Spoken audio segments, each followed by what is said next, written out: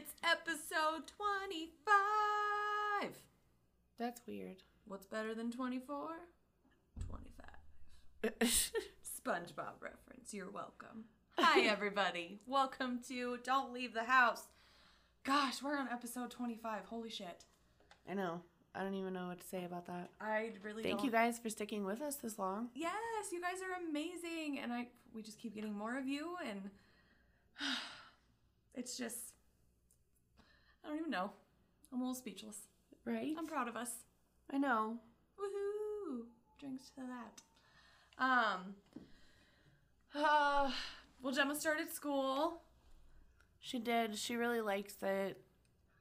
The car line is crazy, and yeah, I'm obviously a new parent because I'm sure you guys are laughing at me right now, but the car line sucks. Yeah. Life is still going. We're nearing the end of August here, people. Yep. Getting into fall season. Hopefully will be better.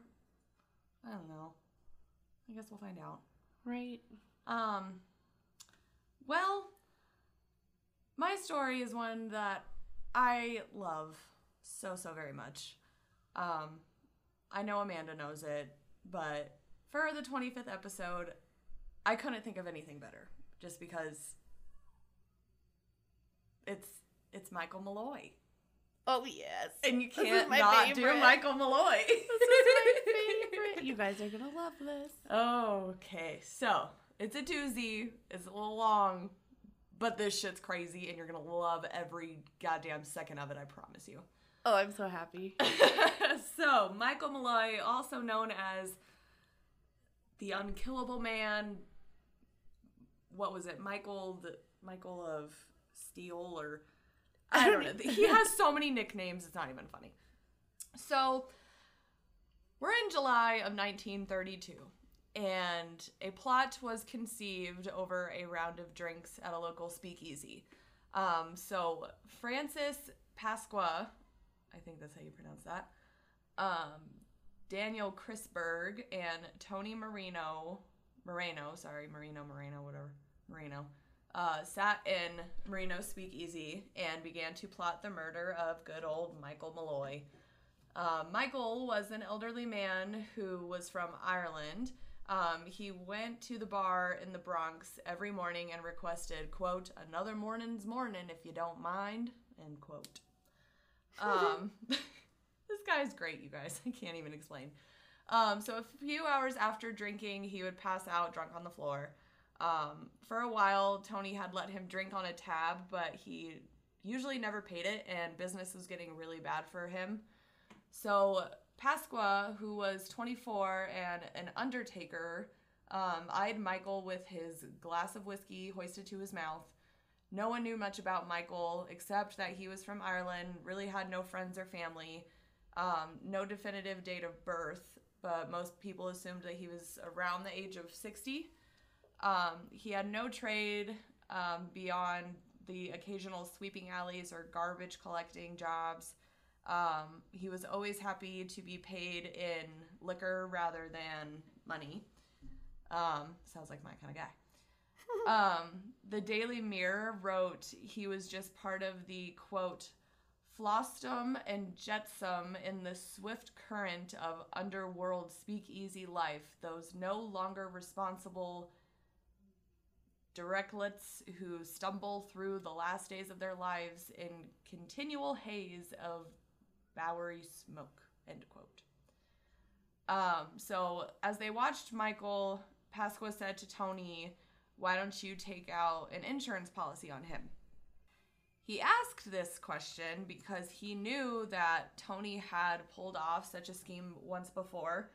The prior year, he was 27 at the time, had befriended a homeless woman named Mabel Carson and convinced her to take out a $2,000 life insurance policy, naming him as the beneficiary. And then on one frigid night, he force-fed her alcohol, stripped off her clothing, doused the sheets and mattress with ice water, and pushed the bed beneath an open window. The medical examiner listed the cause of death as bronchial pneumonia, and Moreno collected the money without incident. So poor woman froze to death. That's so nice. Yeah, so he got her drunk, made her real cold, and got some money out of it. Real What swell a nice guy. person. Yeah, real swell guy. So Tony nodded to him, and they both glanced over at Daniel, who was 29, a grocer, and a father of 3. He decided, for the sake of his family, that he was in. So the 3 of them began their plot to kill Michael Malloy, who would soon prove to be nearly immortal. Dude. And when they say that, they mean it. He really damn near was. So Pasqua offered to do the legwork, paying an unnamed acquaintance to accompany him to meetings with insurance agents. So this acquaintance called himself Nicholas Melroy and gave his occupation as a florist, a detail that one of Pasqua's colleagues in the funeral business was willing to verify. It took Pasqua 5 months and a connection with an unscrupulous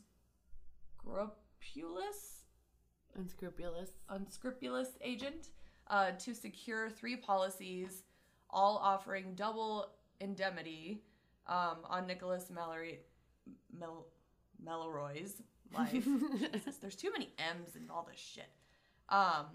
2 of these life insurance policies, so 2 with Prudential Life Insurance Company and 1 with Metropolitan Life Insurance Company. So he recruited Joseph Murphy, who was a bartender at Tony's Speakeasy, to identify the deceased as Michael Malloy and claim to be his next of kin and beneficiary. So it all went as planned. Pasqua and his cohorts would split $3,576, which is about $54,000 today, after Michael died and uneventfully and after he died as uneventfully and anonymously, did I say that Ominously? right? Ominously, as he had long lived. Oh, okay. So we're looking at 5 dudes here now.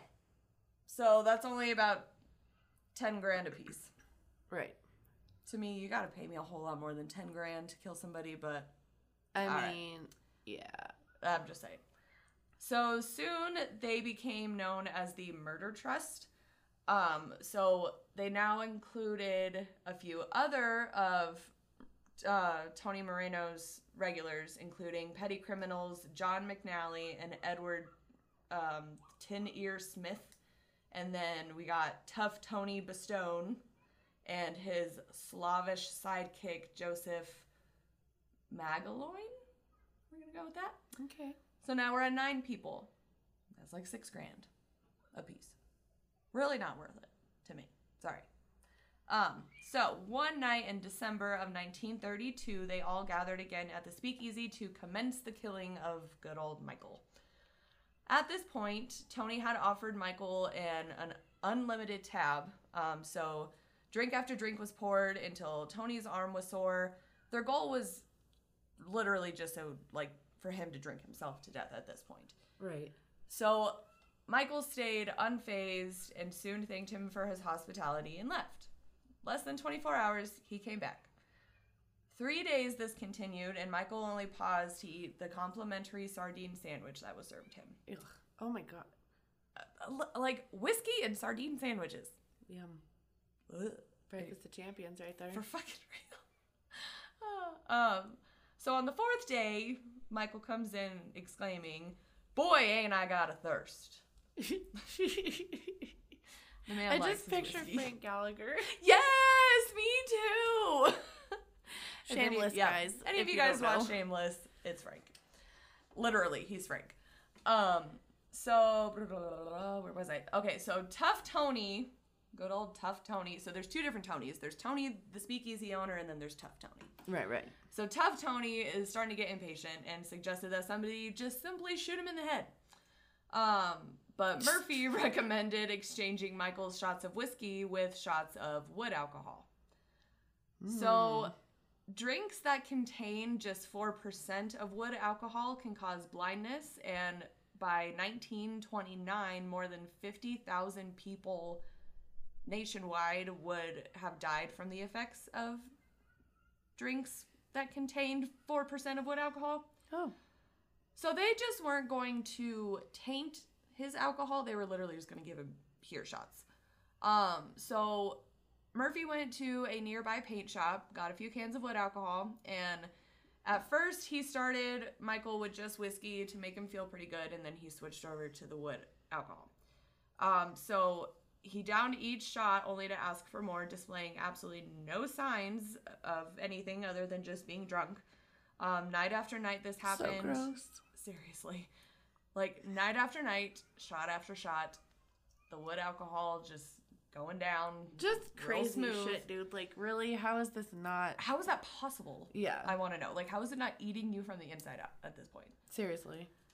So, one night, after some shots have been flowing, Michael crumbled to the floor without warning. The gang fell silent. Surely, this means that he's dead. Pasqua knelt down by Michael's body and checked his neck for a pulse and then lowered his ear down to Michael's mouth. His breathing was slow and labored, and they decided to wait, watching his chest rise and fall sluggishly. Finally, there was a long, jagged breath, perhaps the death rattle.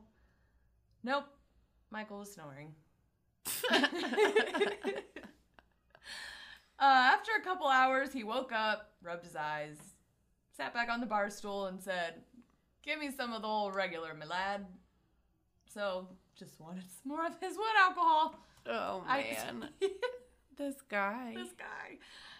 All right, so now, the plot to kill Michael is becoming a little cost prohibitive.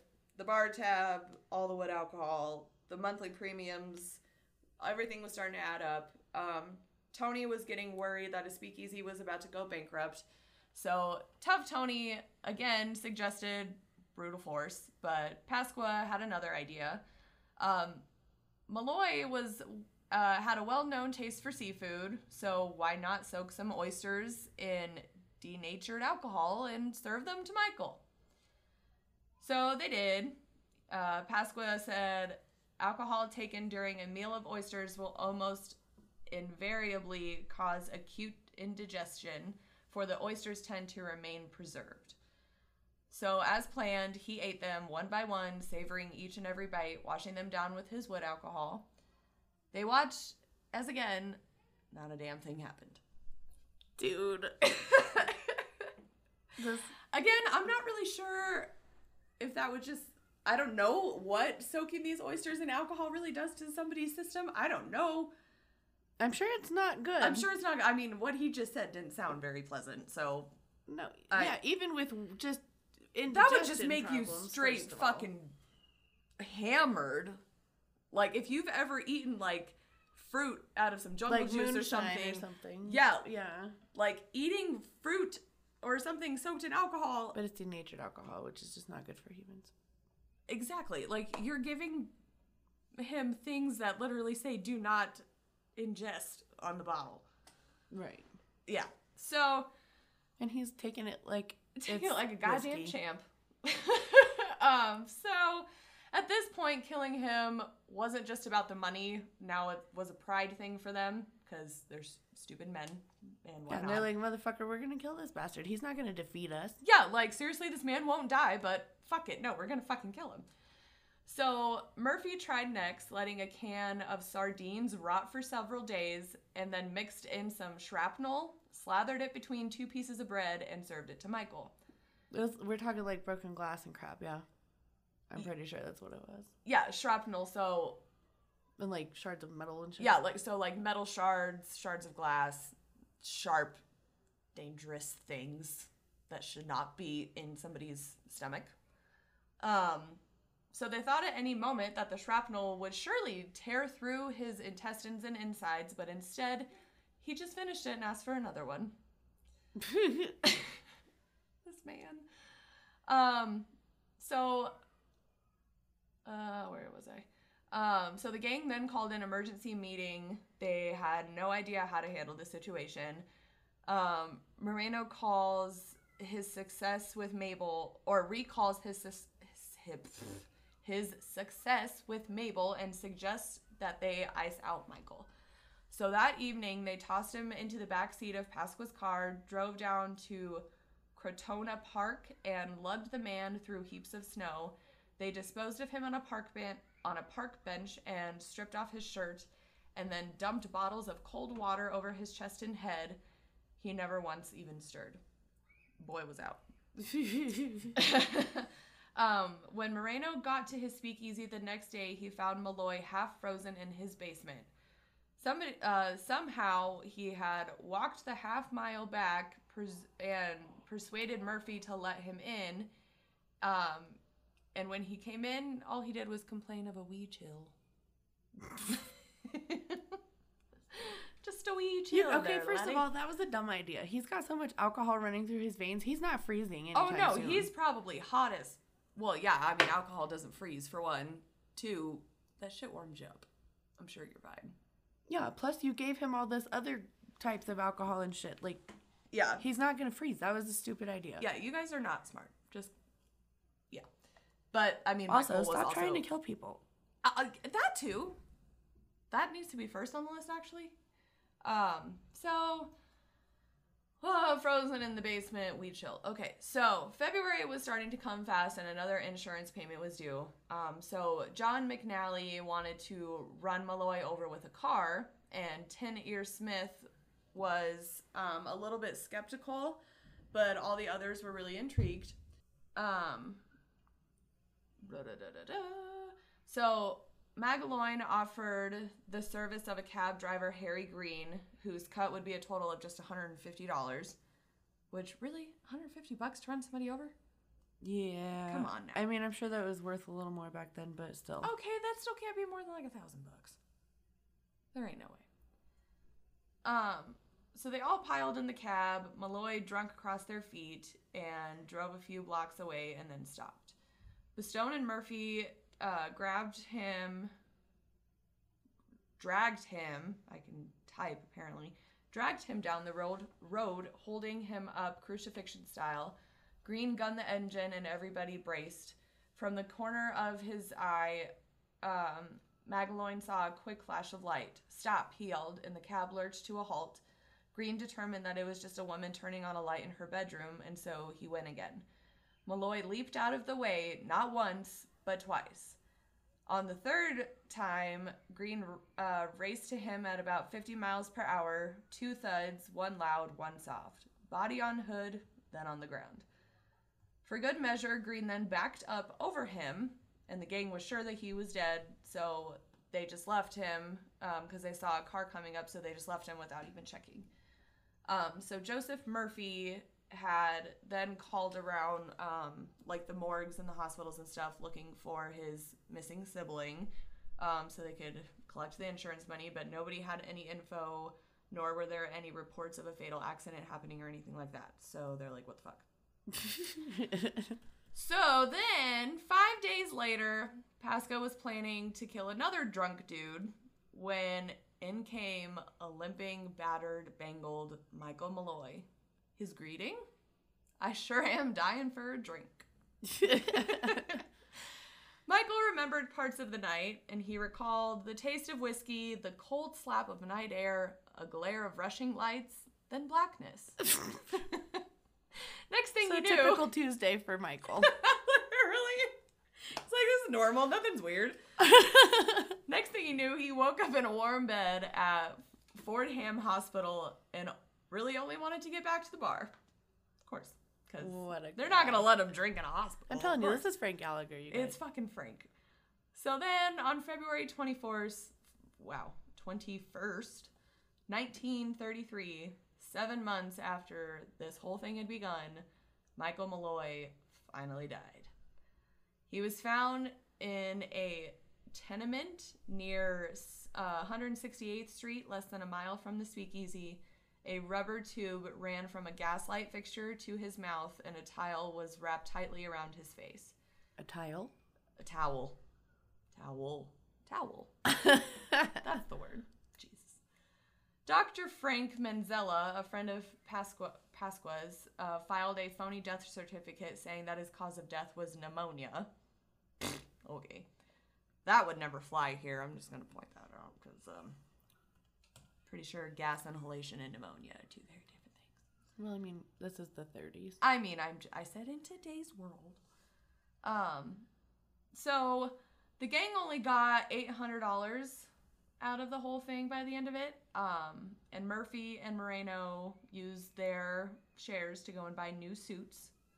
Pasqua arrived at the Prudential office ready to collect the two other insurance policies, but was greeted by an agent with a surprising question.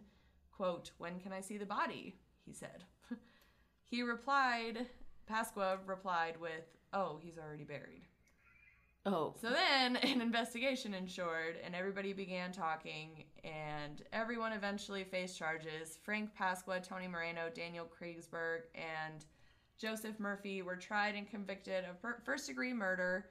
Perhaps, one reporter mused, the grinning ghost of Mike Malloy was present in the Brock County Courthouse. Ha. Of course he was. Of course he fucking was.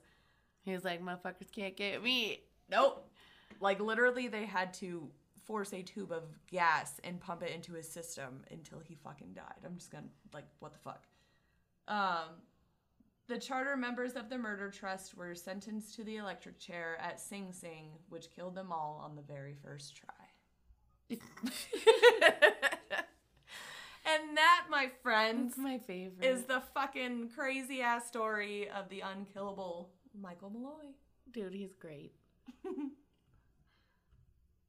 This week I took it like a different direction than we've really ever gone before. I don't know how you guys are going to take this episode. I don't know. Okay, I'm intrigued. So I did weird radio stations. Huh. There's a bunch out there, and I mean, I feel like mostly they're all based off of the same type of situation, but they're all creepy and weird. And What do you mean exactly by weird radio station?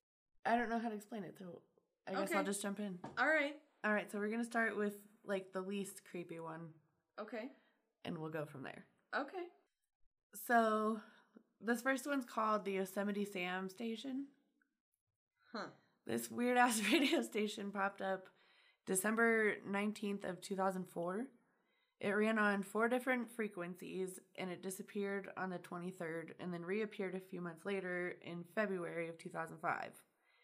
When it came back, it had a few additional frequencies, and the broadcast came 7 seconds after the hour, so like every hour, so like 1 o'clock and 7 seconds, 12 o'clock, 7 seconds. That's It started at that specific time every hour, and it would start on one frequency, and then 10 seconds later it would start on another one, and then on another one, like when you sing in rounds. Yeah. Okay, that's weird.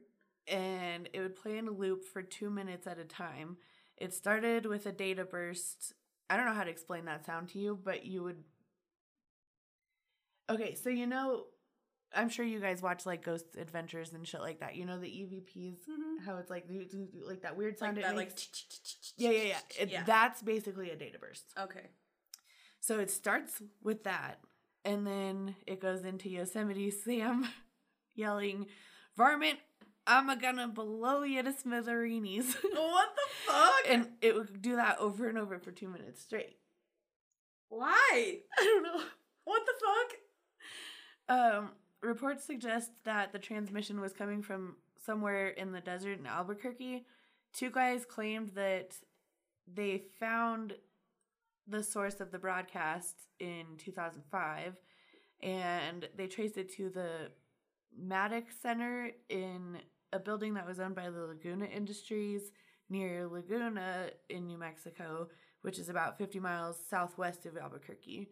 The men left the site with a quickness, though, because as soon as they got up there, the security guards approached them and they had to leave. And weirdly enough, 3 hours after they were kicked off of the site, the radio broadcast stopped and has never been heard again. What? So was this like a code thing? Probably, but it's weird, so I thought That's I'd talk about fucking it. weird. I Why don't like Yosemite it. Sam? What the fuck does that What even is mean? Yeah. Like, I'm not okay with that. Okay. so like I said, some of these stories are like this is a whole different direction than I've ever taken it No, before. but we do weird shit. This is fucking weird. it's super weird. Okay. Oh, and the last story I told is actually like a personal story. Okay. So it'll be fun. Okay, so the next one is Lincolnshire Poacher Station. Okay. This one was formed sometime in the 1970s, or at least they think so. Okay. And they think it was sometime during the Cold War. It was most likely used for communication between operatives. A lot of different countries did this, even in World War II. Like, it was really popular in World War II. Okay. So, like the KGB, for example, they would send operatives to America, and then they'd play over this weird radio station. It's something nobody else would understand except the people that they needed to hear it. More different code shit. Right. This station was believed to be used by the British Secret Intelligence Services. It played the English folk song The Lincolnshire Poacher, which is why the station is called that. Mm-hmm. And that was played in between transmissions, and then when the transmission came, it was a 10-minute call signal. I couldn't find what it was specifically, but I'm assuming it was numbers and letters or something, because that's usually what they were. Right. But it said that it was like an eerie electronic female voice with a British accent that would say the Ew. things. Ew. And also sang the song. Like, it wasn't... Ew! So it wasn't the actual song? Ew! Yeah, they weren't really playing the song. It was like this electronic woman's voice. So I imagine like my Australian Siri. Yeah, but we're Singing talking a like in song. the 70s. So That's fucking weird. it's probably much creepier sounding than that. I didn't look up the specific one, but there were... If you guys want to listen to these stations, you can find clips on YouTube, and some of them are still active. I'll tell you which ones. Ew! In 2008, all broadcasts stopped, but it had a sister station that was pretty much the same thing, but it was called Cherry Ripe because it was a song called Cherry Ripe. Mm-hmm. And it's believed that basically they just transferred the messages they would have been putting on the Lincolnshire Poacher to Cherry Ripe. Right. So Okay. it's probably the same thing. Interesting. The next one is the UVB 76, or the buzzer. This station, pretty much like the rest of them, is probably used for secret communications of some sort. Right. This was assumed to be a Russian station. Some people think that it may have been one of the stations that was created to search the airwaves for signals for nuclear attacks. They actually had, like, it would intercept them and, like, turn them off. Like, they're headed one direction and it would, like, point them, you know what I'm saying? Yeah. Whew, sorry, Jesus. We're doing this later than usual. Sorry, Yes, guys. it's kind of late. Whew. That's That's creepy though. So it's like Eagle Eye, where it's just like, nope, you're turning left, fucking now, regardless of if you want to or not. right. It's kind of weird. And some people think this is still active, like, doing that. Right. So do you think they're just trying to like stop people from getting to a specific area or something? Well, they're stopping anybody from sending a nuclear bomb at Russia. If that does what it's supposed to do, nobody could send a nuclear bomb to them. Oh. Because it would just deflect it, basically. Okay. This station has a continuous repetition. It's like 1 to 2 seconds of like a buzz noise, and then 1 to 1.5 seconds in between the buzz. So it's like beeping, but the beeps are buzzes. Ew. And then it occasionally is interrupted by a voice that's speaking in Russian. These broadcasts were numbers and words spelled out using names. For example, one of them was 18008 Bromall 74 27 99 14 Boris Roman Olga Mikhail Anna Larissa 74279914. So, like, it set it and then it, like, broke it down. Right. That one was transmitted in December of 1997. Then there was another one that I wrote down, but I'm sure you guys don't want to hear me just do this all night. So, there's been several more, honestly. Yeah. That one was in August of 2010. In May of 2020, so not that long ago, the buzzer was interrupted by a third-party transmission that was probably sent by some French fishermen. A few hours later, the station started playing some Russian music. 2 days later, the station was interrupted again, probably by the same fishermen. On May 30th, music was playing over the frequency. On June 9th, 2 things happened. The buzzing generator broke down and Morse code, but the buzzing returned only seconds later. So something, it probably has like a generator. So it stopped and then like kicked right back on. Ew, okay. And then after that, there was multiple transmissions of Morse code and no one knows where it was coming from. Weird. June 16th, the buzzer stopped out of nowhere again, but it came back like an hour later. July 15th, a message of unknown origin came across a frequency that was just below the buzzer's frequency. Mm-hmm. The message couldn't have come from the UVB76 because the buzzing never stopped. So it was like another frequency was playing on top of it. Ew. The message was in English and only contained numbers, no letters, and only one word appeared that was the message attention. It was just one word. Weird. August 16th, so, 4 days, 5 just days a few ago. days ago, on the buzzer's frequency, there was another music playing, there was some more music playing. Another music. And some carrier tones. And the same day, slightly above the frequency, there was transmissions that had spectrograms of animal sounds. So spectrogram is like what I look at when I'm editing. Those Right, yeah. of animal sounds, Pokemon characters, SpongeBob characters, What? which is funny because you said I SpongeBob. did! Ah, we went full circle today! And then there was some Latin and Cyrillic characters and phrases. Ew. There's 2 sister stations that are pretty much the same. They're called the Pip and the Squeaky Wheel. These are some weird ass fucking names for radio stations. I'm sorry. That's what? And like I said, I know this is like way different from anything we've ever done before, but I just thought it was weird. And I was like, oh, that's weird. I want to talk about it. No, it's fucking weird. And there was a lot more than what I'm talking about, but I mean, I'm sure. they're all fairly similar. Yeah. Seems like they're just more or less used for secret communication. Yeah, but why do they have to make it sound so scary? Yeah, no. Not Like, okay. because I mean, it sounds cute. Oh, it's just SpongeBob sounds. No, dude, like these are like, Demonic SpongeBob. yeah, because they play in like these electronic weird, Ew, you know what I'm saying? Yeah, Like, I don't like it. yeah. So this next one, personally, I thought was the creepiest one, and you'll see why. No.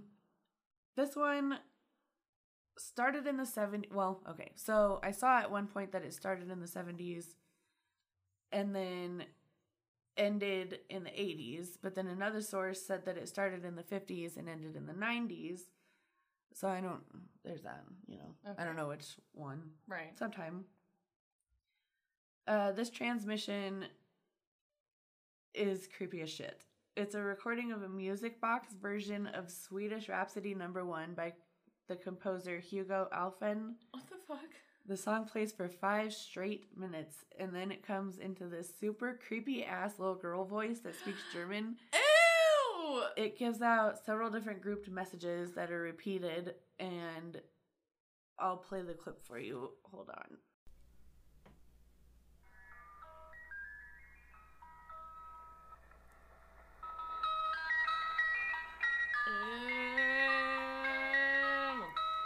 I hate it. I just see a clown.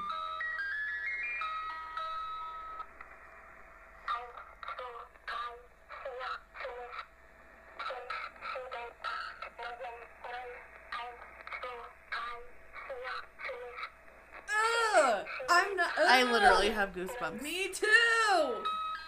And I'm also sweating. What the fuck? What the actual fuck is that? That sound is not gonna leave my brain all night long. You're welcome. Yeah, I'm gonna have that in my nightmares tonight. So I'm gonna have a dream I told of you, that song. some of these are creepy. And, like, I didn't play clips of all of them, but, I mean, they're all creepy, you guys. They're not, like, cute little songs. I don't like it. Yeah. I'm sorry this episode was short, you guys. I have one more little It's been story. a really long week. Forgive us. Yes. So one more little story about radios, and this one's a personal story. So my husband is an electrician. I don't know if I've said that before on the show or not. I don't know. Oh my god, it's my turn to die. Yep. Sometimes, like, when he goes out on his jobs and stuff, he asks me to, like, take stuff to him, you know. And there was this one time he was working on, like, this old church, and he and this coworker were sent there for, like, there was a lot of stuff that needed to be done, really. Yeah. But one of the most important things was they needed to fix whatever the problem was with the sound system, because it kept getting interrupted during the sermons and stuff. Ugh.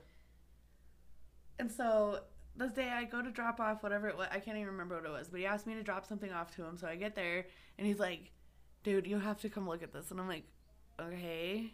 So I go in and he literally takes me over to, like, the utility closet where, like, the hot water heater and shit goes. Yeah. And there's this creepy ass, like, old ass, like, 1920s type shit music playing from this closet. Ew. They spent 3 days in this church trying to figure out where the fuck it was coming from, and they finally were like, I don't know what to tell you, and left. Oh my god. That's fucking terrifying. I know. Oh my god. So I don't know if anybody ever figured it out, but they sure the fuck never did. I mean, that's like the haunted radio in the van at work. Yeah, it's weird as shit. I don't like it at all. I don't like it. I don't like it at all. Oh gosh. So yeah, sorry again, guys, about the short episode. It was a really hectic week. Gemma's first week of school, and Haley moving restaurants, and Yeah, it was just crazy. Life's just a whole lot right now, but thank you guys so much for listening. We really do appreciate you guys. We made it 25 episodes. Who would have thought? Definitely not us. Not us. So thank you. Please go follow us on all of our socials. Don't leave the house. Don't leave the house podcast at gmail.com. Go support us on Patreon. Yeah, we love you guys. Thank you so much as always. Don't ever forget, for the 25th time, Don't leave the house. Don't leave the house, dude.